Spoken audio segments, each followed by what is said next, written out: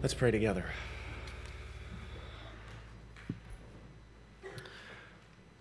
Father, we thank you and praise you for the good word that you have put before us. Lord, we thank you for the way that it thrills our hearts, for the way that it shows us the good way, the old way, the way that you yourself will protect and bless. And Lord, we ask that you would cause us to recognize that this is the way and we should walk in it.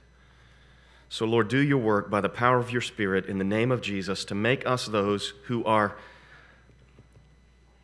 ultimately and pervasively committed to seeing your kingdom come and your will be done on earth as it is in heaven.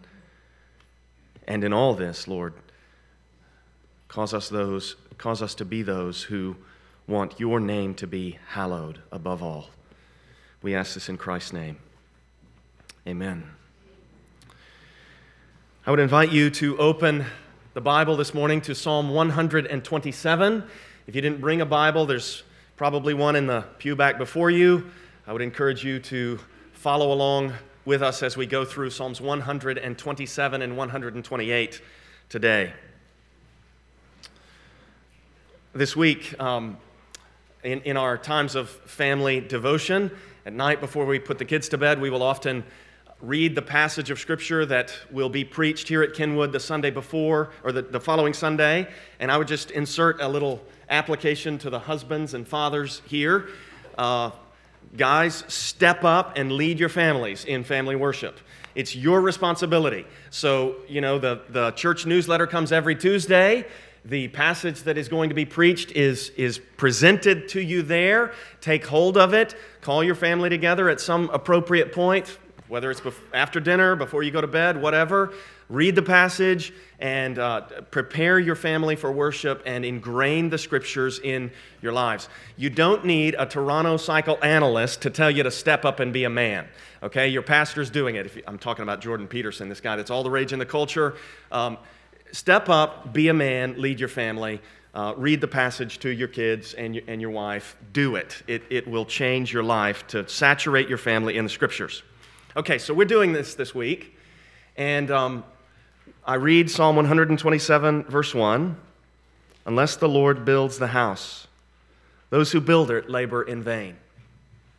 And we stop, and I say to my kids, is there a passage, which I skipped the first part, let me back up a little bit. Psalm 127, a song of ascents of Solomon. So the first thing we did was I said, who was Solomon? David's son, right? He succeeded David as king, right? Good. And then, unless the Lord builds the house, those who build it labor in vain. Is there another passage in the Bible that talks about a house with reference to David and Solomon? Yeah, there's another passage in the Bible. 2 Samuel 7, right? And what happened in 2 Samuel chapter 7? Well, this is very important. David wanted to build a house for the Lord. And the Lord said, and my kids start filling in, David couldn't do it. He was a man of blood. He killed too many people. He fought too many battles. He defiled himself. David couldn't do it. Right. And the Lord said, what to David? I will raise up your seed after you, and he will build a house for my name. And I will establish the throne of his kingdom forever. And even before that, the Lord had said to David, you're not going to build me a house. I'm going to build you a house. All of that is relevant in a psalm of Solomon, David's son, talking about a house being built, isn't it?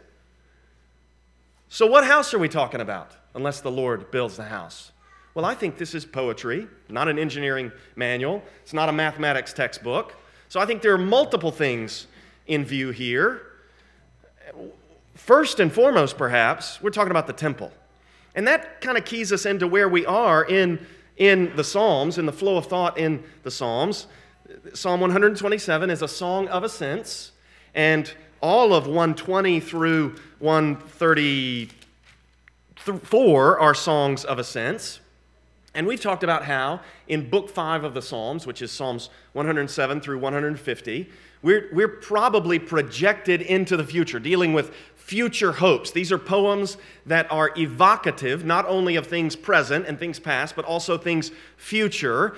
And I think we're looking into here what we're expecting when God has accomplished the future salvation that's going to be brought about by the future king from David's line, the one he was talking about in Psalm 110, when David said, "The Lord says to my Lord," the future king from his line.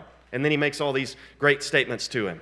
"Sit at my right hand until I make your enemies your footstool. You are a priest forever according to the order of Melchizedek." So this future king from David's line, he's going to reign forever. And then in these Psalms of Ascent, we've been talking about how probably after this great act of salvation, as the people stream home to the land of promise, as they make their pilgrimage, sojourning toward the city that has foundations, whose architect and builder is God, the new and better land, the new and better Eden, where the Holy of Holies, the New Jerusalem, is the capital city. As they make their way, they're going to sing these songs. And so, first and foremost, they're probably thinking about the new temple, the new and better temple that's going to be rebuilt. We'll talk about what that's fulfilled in. Well, I'll just go ahead and tell you. I think that's fulfilled in the New Jerusalem, because at the end of the Bible, in Revelation 21 and 22, the city of Jerusalem comes down from heaven out of God, comes down from God out of heaven, and it's a perfect cube, which those are the dimensions of the Holy of Holies. And we're told there will be no temple for the Lamb and the one who sits on the throne. They are the temple. So the whole earth is going to be the temple. And the city where the king reigns is going to be like the Holy of Holies. Okay, so the whole world is God's temple. Unless the Lord builds the house, those who build it labor in vain. If the Lord is not in the project of building the cosmic temple, those who build it labor in vain. And then here's another level of meaning, I think. God said to David, "I am going to build you a house." And you look down to verse 3, and in this Psalm of Solomon, he's saying, "Behold, children," and the Hebrew here is sons. Sons is inclusive, probably, but sons, line of descent, that's what God is talking about when he says to David, "I'm going to build you a house. I'm going to give you a dynasty, a line of descent that's going to culminate in this king who's going to reign forever." So, temple, yes. Davidic dynasty that works its way down through those genealogies in Matthew 1 and Luke 3 to Jesus, yes. And then by extension, application, as these people return from exile, what are they going to do? They're going to rebuild their homes. They're going to rebuild where they live. So yes, I think that's included. But we shouldn't leave out those earlier two things, the temple and the house of David. Unless the Lord builds the house, those who build it labor in vain. One way to render this phrase "in vain" would be to say those who build it, they accomplish only emptiness. Emptiness. If God is not the power behind your work, the motivation for your work, the ultimate goal of your work, and if his standards are not applied in your work, you know what you're doing? You're filling up emptiness. That's all you're doing. Unless the Lord builds the house, those who build it labor in vain. Look at the next line there of Psalm 127 in verse 1. Unless the Lord watches over the city. And the word here that's translated watches over is elsewhere translated in the Bible keeps. So we could say, unless the Lord keeps the city, those who watch or those who stand guard keep in vain. So twice here we got this word, Hebrew verb shamar, which means keep. Is that word, again, this is what we went through in our family devotions. Do we have that word keep anywhere else in the Bible about somebody supposed to be protecting something? Yeah, Adam was supposed to work and keep the Garden of Eden. Are there connections between the Garden of Eden and Jerusalem and the temple? Absolutely. This is the place where God dwells, right? If if God doesn't keep the place, those who try to do so keep it in vain. I think Solomon has in view here the way that Adam failed to keep the serpent out, and then once the serpent had gotten in, the way that Adam failed to engage the serpent and expel him from the garden. And I think what he's saying is something like this. If God is not the one who is empowering and enabling the keeping of his place, human toil, human effort, human attempts, emptiness. That's what you got. Now, let's just keep doing this. Is there another place in the Bible where Solomon talks about how human effort, human toil is emptiness? Ecclesiastes, right? Different language. There we've got this word hevel, which is it's also the Hebrew for Abel's name, which means vanity or something like meaninglessness or something like that. Here we've got this word shav, which is just a synonym. It means emptiness or in vain here. Solomon is saying, if your efforts are not empowered by the Lord, if your purposes are not in line with God's purposes, even if you're trying to do good things, it's emptiness, it's vanity. And he continues in this vein in verse 2. He says here, it is in vain that you rise up early and go late to rest. And we know what he's talking about, don't we? People that say to themselves, I'm going to do this. I'm going to get this done. So they set their alarms early, and then they try to keep themselves up late. And they're committed. They're expending great effort on these projects. And Solomon says, it's in vain that you do this. It's in vain that you do. If the Lord is not in it, it's emptiness. And then look at what he says next there in verse 2. Eating the bread of anxious toil.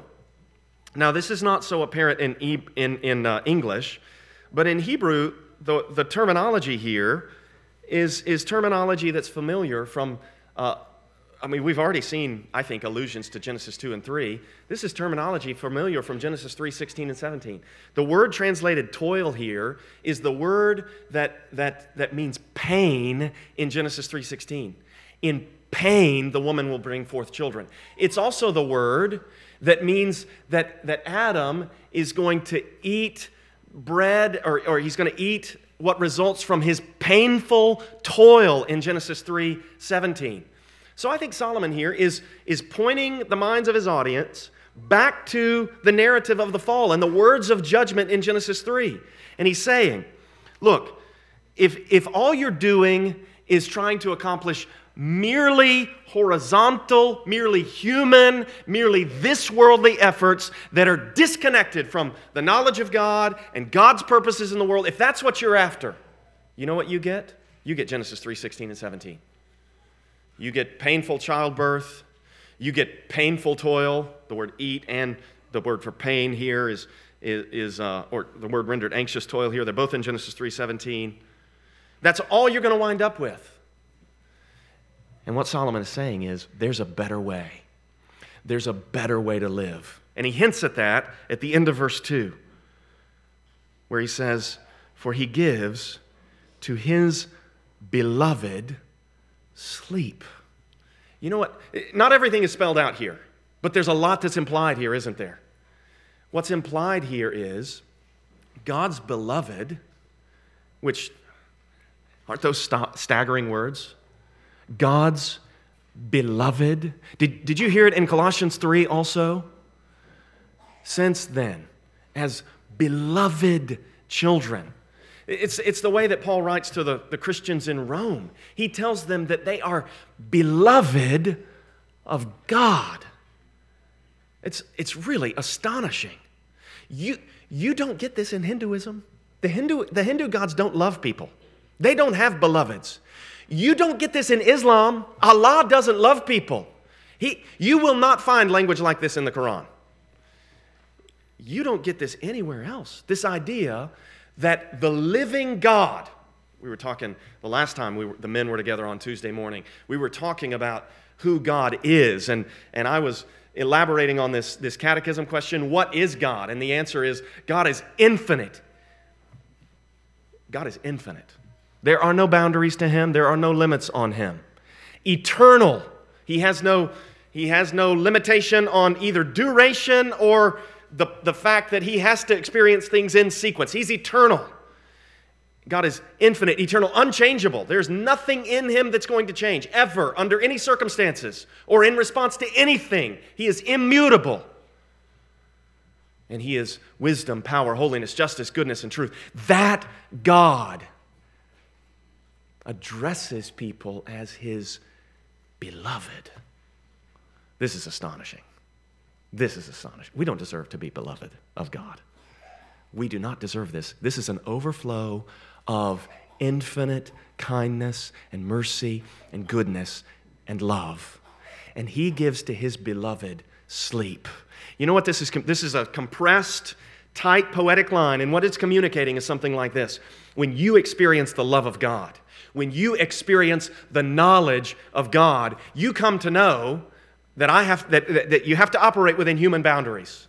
And you come to accept the fact that these human boundaries, these human limitations exist, and you embrace it because God created you. And what you're going to do is you're going to work and live in integrity, and you're going to do your work with as much excellence as you can achieve. And then what you're going to do is you're going to go to sleep, and you're going to rest, and you're going to trust God to give the growth. You're going to plant the seed, and then you're going to go to bed.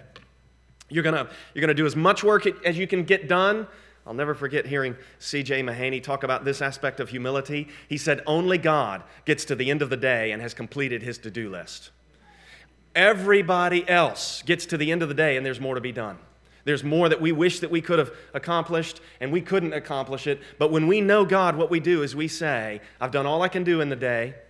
And what I'm going to do now is I'm going to trust the Lord. And I'm going to go to bed and I'm going to go to sleep.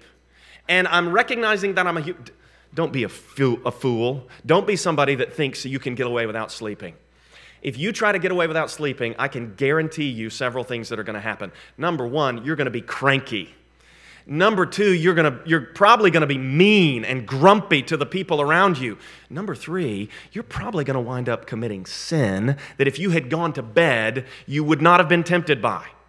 So don't be a fool and think that you don't need sleep. Just last night, I read this article about this guy who, when he was 17 years old, he decided to break the world record on sleeplessness. So he went 11 days without sleeping. The rest of his life, the article says, he suffered with unbearable insomnia. He messed himself up. He went 11 days awake and he messed his life up. Look at the words here of Psalm 127, verse 2. He gives to his beloved sleep. Sleep is a gift from God. It's a gift that's enjoyed in the context of people that know God and people who can rest in him. It's beautiful.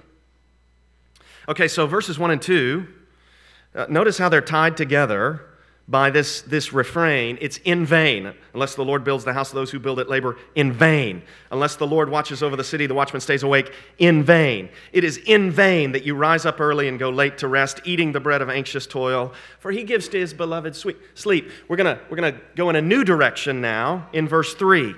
Verse 3 is kind of like the hinge verse. We're working our way down to verse 3, and now we're going to work our way out from verse 3. And at this hinge verse, it's interesting how we get a contrast with things that are in vain and empty and something that is lasting, something that's a heritage in verse 3. Verse 3, behold, children are a heritage. You could render this word inheritance from the Lord. The fruit of the womb, a reward. Children are a heritage and a reward, an inheritance and a bonus, we might say. Children are. And heritage and inheritance, these are things that are like passed down through the generations, which is what children are, right? It's the next generation. So it's something that's going to last in contrast with vanity and emptiness. Why would he say this? Well, again, this is Psalm 127. This is a song of Solomon, a song of ascents. And Solomon is talking about the house that the Lord is going to build. And so the house, yes, we got connotations of the temple. We've also got connotations of the Davidic line of descent. And then there are also these realities.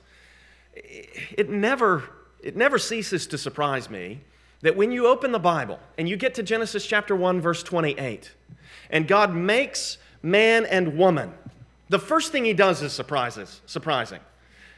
And if you think in human terms, or if you study the world's religions, this will become all the more surprising. Because none of the gods do this in the other creation accounts. The sort of behind-the-scenes God doing the natural selecting in the evolutionary mythology that many people in our culture are trying to peddle, he's not doing what we see in Genesis 1:28. You know what the God of the Bible does first? He blesses them. And this is keyed right in with this idea that God loves people, right? God is happy about his creation. He's happy about people, and he blesses them. And then the very first thing he says after that is, be fruitful and multiply and fill the earth. Why would he say that? Because these people are made in his image. They bear his likeness. And when they are fruitful and multiply and fill the earth, what they're going to do is make it where every corner of creation is occupied and reigned over by somebody who is supposed to be bringing to bear the character and the authority and the presence of the God whose image and likeness they bear everywhere. So God wants to fill the earth with his glory by people being fruitful and multiplying. That's the purpose. And then Satan introduces sin into the world. And it's like there's this chess match between God and Satan. And Satan says, here's my move, God. I'm going to lead your people that are supposed to be your image bearers to rebel against you. I'm going to tempt them into sin. And God's response, he says, oh yeah, Satan? Well, here's my move. You see that woman right there? She's going to have a baby. That's how I'm going to respond to you. A baby is going to be born. God makes this promise about a seed of the woman that's going to bruise the serpent's head. And then the line of descent from that seed of the woman is traced all the way down to Jesus. And by means of the birth of the baby in the manger, the ruler of the world, the satanic power that's at work he's cast out. He's overcome, overthrown. I think these kinds of themes, this is what, in my view, this is what's going on in Psalm 8 when David says, out of the mouth of babies and infants, you have ordained praise. This is how God shows his strength. This is how God opposes his enemies. He gives children to the world. Behold, children are a heritage from the Lord. The fruit of the womb, a reward. And then it's ironic, isn't it? Because children, especially when they're born, they're babies, they're helpless. But look at how they're weaponized in verse 4. At least they're spoken of with a metaphor. They're spoken of metaphorically as weapons, like arrows in the hand of a warrior. Why is this? Because this is how God does battle in the world. God does battle in the world by promising that the woman would have a child, and then by promising that a baby would be born to the house of David. That's how God goes to war against his archenemy, Satan. And it is just a simple reality that most people in the world who are adherents of any religion are an adherent of that religion because their parents were. Most Christians in the world are Christians because their parents were Christians.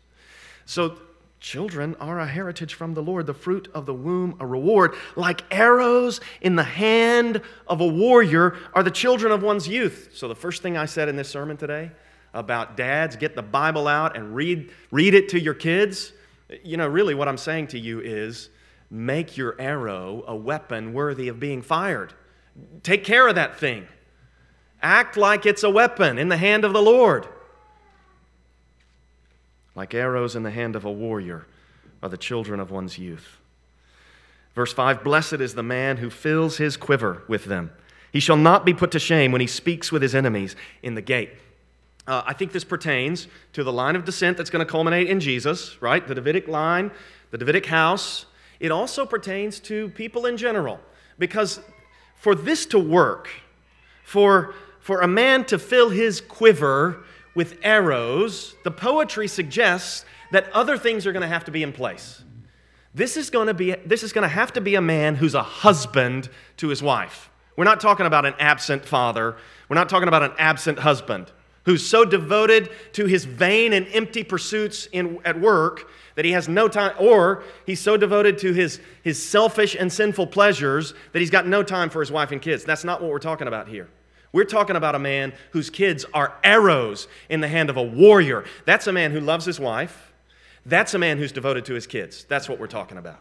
So the words of the poetry don't spell all that out, but in order for the poetry to work, that's all got to be in place, doesn't it? So there's a lot going on in Psalm 127. This is all going to be fulfilled as Jesus, the temple builder, rises up to build the dwelling place of God in the Spirit. Jesus said to his followers, I will build my church, and the gates of hell will not prevail against it. Paul says to the church in Corinth, don't you know that you yourselves are God's temple?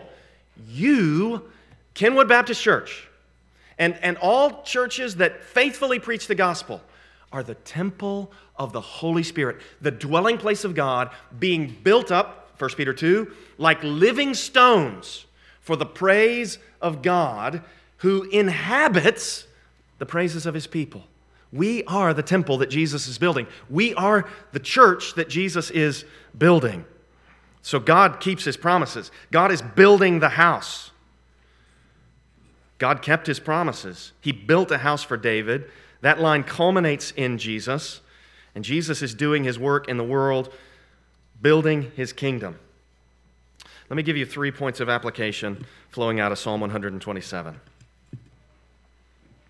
First, and this is putting together Psalm 127 with 2 Samuel 7, right? And in 2 Samuel 7, David wanted to build the Lord's house, and the Lord said, no, David, I'm going to build your house. So here's my application for you.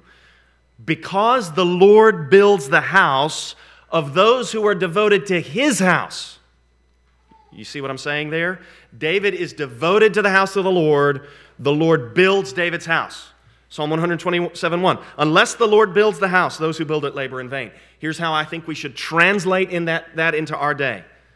If you want to enjoy the blessing of God on your house, you should be supremely devoted to the kingdom, to the advancing of the kingdom in the life of the local church. That's what you should be supremely devoted to. If you want God to build your house, if you don't want to be laboring in vain, you should be devoted to his house. And his house is the church, through which the kingdom is being advanced. So I'm just going to ask the question, is that what your life looks like? And if the answer is no, what do you want? Do you want emptiness and vanity? Or do you want God building your house? Number 2. This is flowing out of verse 1b. Unless the Lord watches over the city, the watchman stays awake in vain. The Lord keeps the land that belongs to him. The Lord keeps the land that belongs to him. So how do you apply that? Well, I think you should consecrate your life to the Lord that he might be your keeper. This also keys us in. I forgot to mention this. This also keys us into Psalm 121, doesn't it? I've been noting how it's almost like Psalm 121 is like the paradigmatic psalm for these songs of ascent. The Lord is your keeper. He is your shade on your right hand, right? I lift up my eyes to the hills. From where does my help come? My help comes from the Lord, maker of heaven and earth. He who keeps you. It's all over Psalm 121. He who keeps you will not slumber. He will neither slumber nor sleep. It goes again and again, the Lord is described as the keeper of his people in Psalm 121. The Lord keeps the land that belongs to him. You belong to him. Consider yourself as those who belong to the Lord. Consecrate your life to the Lord. Third, behold the Lord's battle plan, right? Look at the Lord marching into battle. How's he doing it? Verse 3, behold, children are a heritage from the Lord. Out of the mouths of babies and infants he has ordained praise. Don't be distracted by appearances. Don't be distracted. You may think to yourself, man, I could exercise influence on Twitter. Man, I could really get some things. No, that is worth that. You talk about vanity, emptiness, triviality. If you let those things keep you from your children, you will be left with emptiness and regret at the end of all things. That's all you'll have. Behold the Lord's battle plan. I will raise up her seed, and he will bruise your head. Okay, Psalm 128. Another song of ascents. A song of ascents. I think what's happening in Psalm 128 is the truths of Psalm 127, the kind of house that the Lord is going to build. And here, I think what's happening is we're taking this maybe out of the realm of the temple and the Davidic dynasty and applying it to the people of God. So it's being particularized. What kind of house is the Lord going to build? Look at verse 1 of Psalm 128. Blessed is everyone who fears the Lord. And the language of blessed is here should remind us of Psalm 1 because it's the same terminology in English and in Hebrew. Psalm 1, blessed is the man who doesn't do these things, but his delight is in the law of the Lord. And on his law he meditates day and night. And now that specific statement about the individual is now generalized to everyone. Blessed is everyone who fears the Lord. And as a result, who walks in his ways. It's the fear of the Lord that makes you walk in God's ways. This reference to the fear of the Lord is in verse 1, and it's in verse 4. Behold, thus shall the man be blessed who fears the Lord. So those two references to fearing God are bracketing what comes between. So we got a unit in verses 1 through 4, and then we got a unit in verses 5 through 6.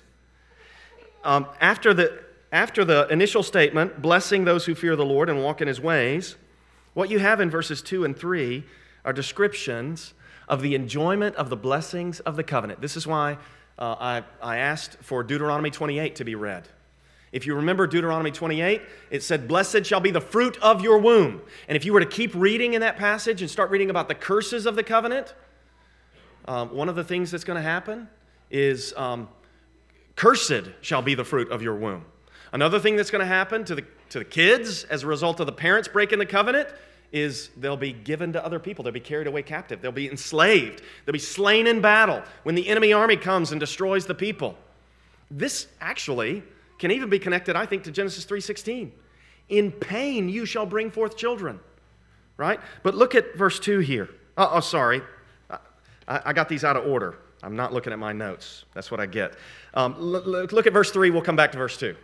Look at verse 3. Your wife will be like a fruitful vine within your house. Your children will be like olive shoots around your table. So the blessing of the covenant of having your children grow up around you, this will be enjoyed if, verse 1, you fear the Lord. Verse 4, thus shall the man be blessed who fears the Lord. Now we'll go back to verse 2. Sorry for taking these out of order. I don't think it really affects things that much. The curse of the covenant is, if you don't keep the covenant, enemies are going to eat the produce of your fields. Enemies are going to come in, they're going to take your land from you, and they're going to take your crops, and they're going to take your herds, and you won't enjoy the fruits of your labor. But look at verse 2. If you fear the Lord, you shall eat the fruit of the labor of your hands. You shall be blessed, and it shall be well with you. Now, to reinforce this, I want to take you through a number of statements in Ecclesiastes that all say the very same thing. And in the book of Ecclesiastes, Solomon is asking this question. He's saying, Ecclesiastes chapter 2, verse 3, what is good for the children of man to do? What's good for man to do? And the conclusion he arrives at again and again after he traces out everything that's vanity, everything that's meaningless and futile. He says things like this, Ecclesiastes chapter 2, verse 24. There's nothing better for a person than that he should eat and drink and find enjoyment in his toil. This also I saw is from the hand of God. For apart from him, who can eat or who can have enjoyment? Solomon is saying, if you can enjoy your food and enjoy your work, that is God's gift to you to be able to do that. He says it again, chapter 3, verse 12. I perceive that there's nothing better for them than to be joyful and to do good as long as they live. Also that everyone should eat and drink and take pleasure in all his toil. This is God's gift to man. He says it again in 3:22. So I saw that there's nothing better than that a man should rejoice in his work, for that is his lot. The lot is cast into the lap. It's every decision is from the Lord. That's what God gives him. Who can bring him to see what will be after him? And then I want to take you there. I'm not going to go through all these, but let me read to you the one at the end of chapter 5. What I have seen to be good and fitting is to eat and drink, 5:18, and find enjoyment in all the toil with which one toils under the sun, the few days of his life that God has given him. For that, this is his lot. Everyone also to whom God has given wealth and possessions and power to enjoy them. The Bible is saying God gives wealth and possessions, and God gives the ability to enjoy them. And then listen to what he goes on to say right after this. Right after that in 5:19, he says, this is the gift of God. And then in 6:2, after saying in 6:1, there is an evil that I have seen under the sun, and it lies heavy on mankind. 6:2, a man to whom God gives wealth, possessions, and honor, so that he lacks nothing of all that he desires. Yet God does not give him power to enjoy them. It is a gift of God to be able to enjoy what you have, to be content with what you have, and to be able to enjoy the good things that God gives you. This is the blessing that Psalm 128, verses 2 and 3 are talking about. You shall eat the fruit of the labor of your hands, Psalm 128, verse 2. You shall be blessed, and it shall be well with you. Your wife will be like a fruitful vine within your house. Your children will be like olive shoots around your table. Gifts of God. And then it's a gift of God to be able to enjoy those gifts. It's a gift of God to be content with those gifts. And all of this is connected with the fear of the Lord, isn't it? And the fear of the Lord produces obedience. Where does the fear of the Lord come from? Okay, that takes me to, I'm going to give you 3 applications from Psalm 128. Here's the first one. Learn to fear God. Fear God. Where does it come from? I know of no better place for it to come from than meditation upon the truth of Scripture. If you want to fear God, you're going to have to let the Bible talk to you. If you want the Bible to talk to you, you're going to have to spend a lot of time with it. If you don't cultivate a relationship with the Lord that includes Bible study and prayer, you are not going to fear God. Because the world is telling you you don't need to fear Him. The world is lying to you. The world is saying He's not going to judge you. You're going to get away with it. You can go your own way. You can pursue your own pleasure. And if you want to see where that leads, you really ought to watch this testimony. I'm mainly talking to the adults in the room, from Rachel Den Hollander. One place you can find it is on Denny's blog. You watch that testimony, it will put the fear of God into you. You should watch that testimony and you should think, one day there's going to be a judgment. One day, I'm going to stand at the judgment seat of God. What is going to be said about me? Is it going to be testified about me that I took advantage of people and abused people and used people for my own gratification? Or is it going to be said about me that I feared God and that kept me from such wickedness? It's a sobering and fear-inducing testimony to see this woman speak righteousness in that courtroom. It'll put the fear of God into you.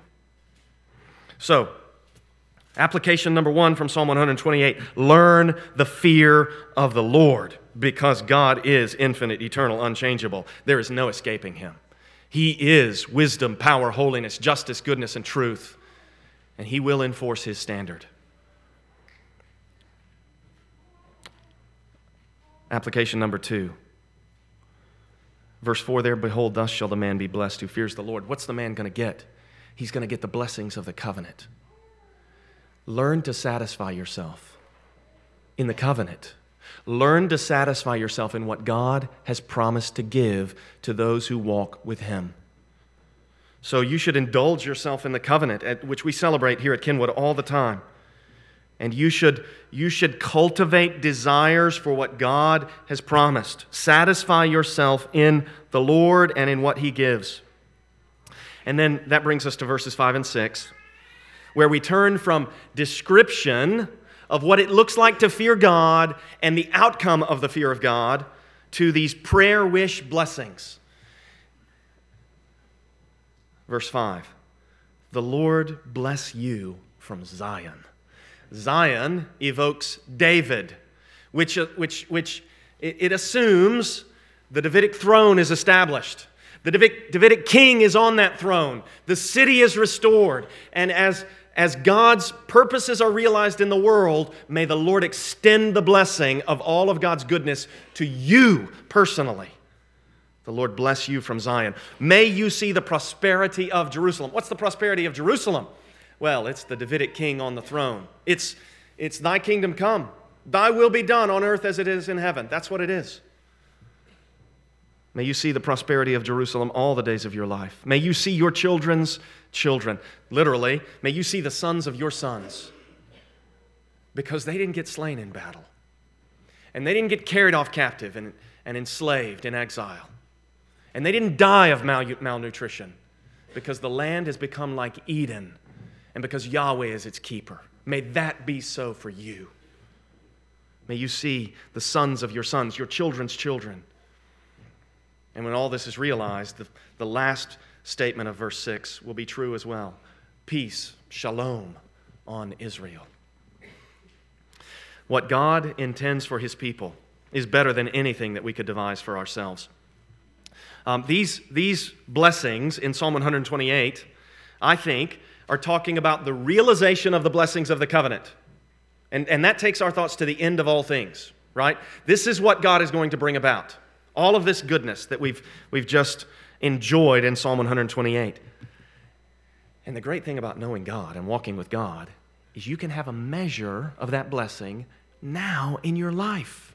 You can experience God's goodness. That's why this text is here for us now. It's not only pointing exclusively to the future. This psalm indicates that the best things about life here will continue to be enjoyed there in the age to come. They might be transfigured into a different key. We get some indications of that in the New Testament. We can talk about that at lunch if you want to. But the walk with God in the present time prepares for life in the age to come. And the enjoyment of God's blessings experienced now prepares us for the fullness in the resurrection. So here's my third application from Psalm 128. Pray for what God has promised. Which is really related to the first two, isn't it? The fear of God is going to prompt you to pray. And satisfying yourself in the covenant, this is what God has promised. So you pray for the way that you want to be satisfied in the covenant. And you should pray for the fear of God. You should pray that the Lord would make you mindful of the fact that He is infinite, which includes the fact that He is everywhere, including those places where you find yourself when no one else is around. You should pray that God would cause you to fear Him, that God would satisfy you in the morning with His steadfast love, with the blessings of the covenant, and that God would make you want what He has promised. Let's pray.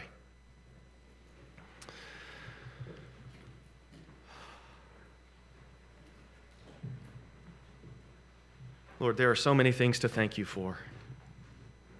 We can't even begin to enumerate them all. Thank You for the way that Solomon served us in Psalm 127 and 128. Thank You for the way that You made these lavish promises from Genesis 3:15 to 2 Samuel 7. And thank You, Lord, for the way that You've brought everything to pass in Christ. Lord, the gospel is so much better than anything that we could have imagined. Cause us to want to repent of our sin. Cause us to understand in ever-increasing ways what it is that Christ has died for us, that You have raised Him from the dead. And cause us, Lord, to be those who walk in a manner, as Paul says, that's worthy of the gospel. Lord, make us those who are blessed by You from Zion, who see the goodness of Your kingdom all our days. Make us, Lord, those who see our sons' sons, our children's children. Because we fear you, because we obey you, and because we have passed on the faith to the rising generation. Lord, we love you, and we pray that all that we're doing here would not be in vain. So we're asking you to build the house, the church, and our individual households. Lord, build them. And we're asking you to be our keeper. Keep us, Lord, in ways that we could never keep ourselves, we pray. In Christ's name, by the power of the Spirit, amen.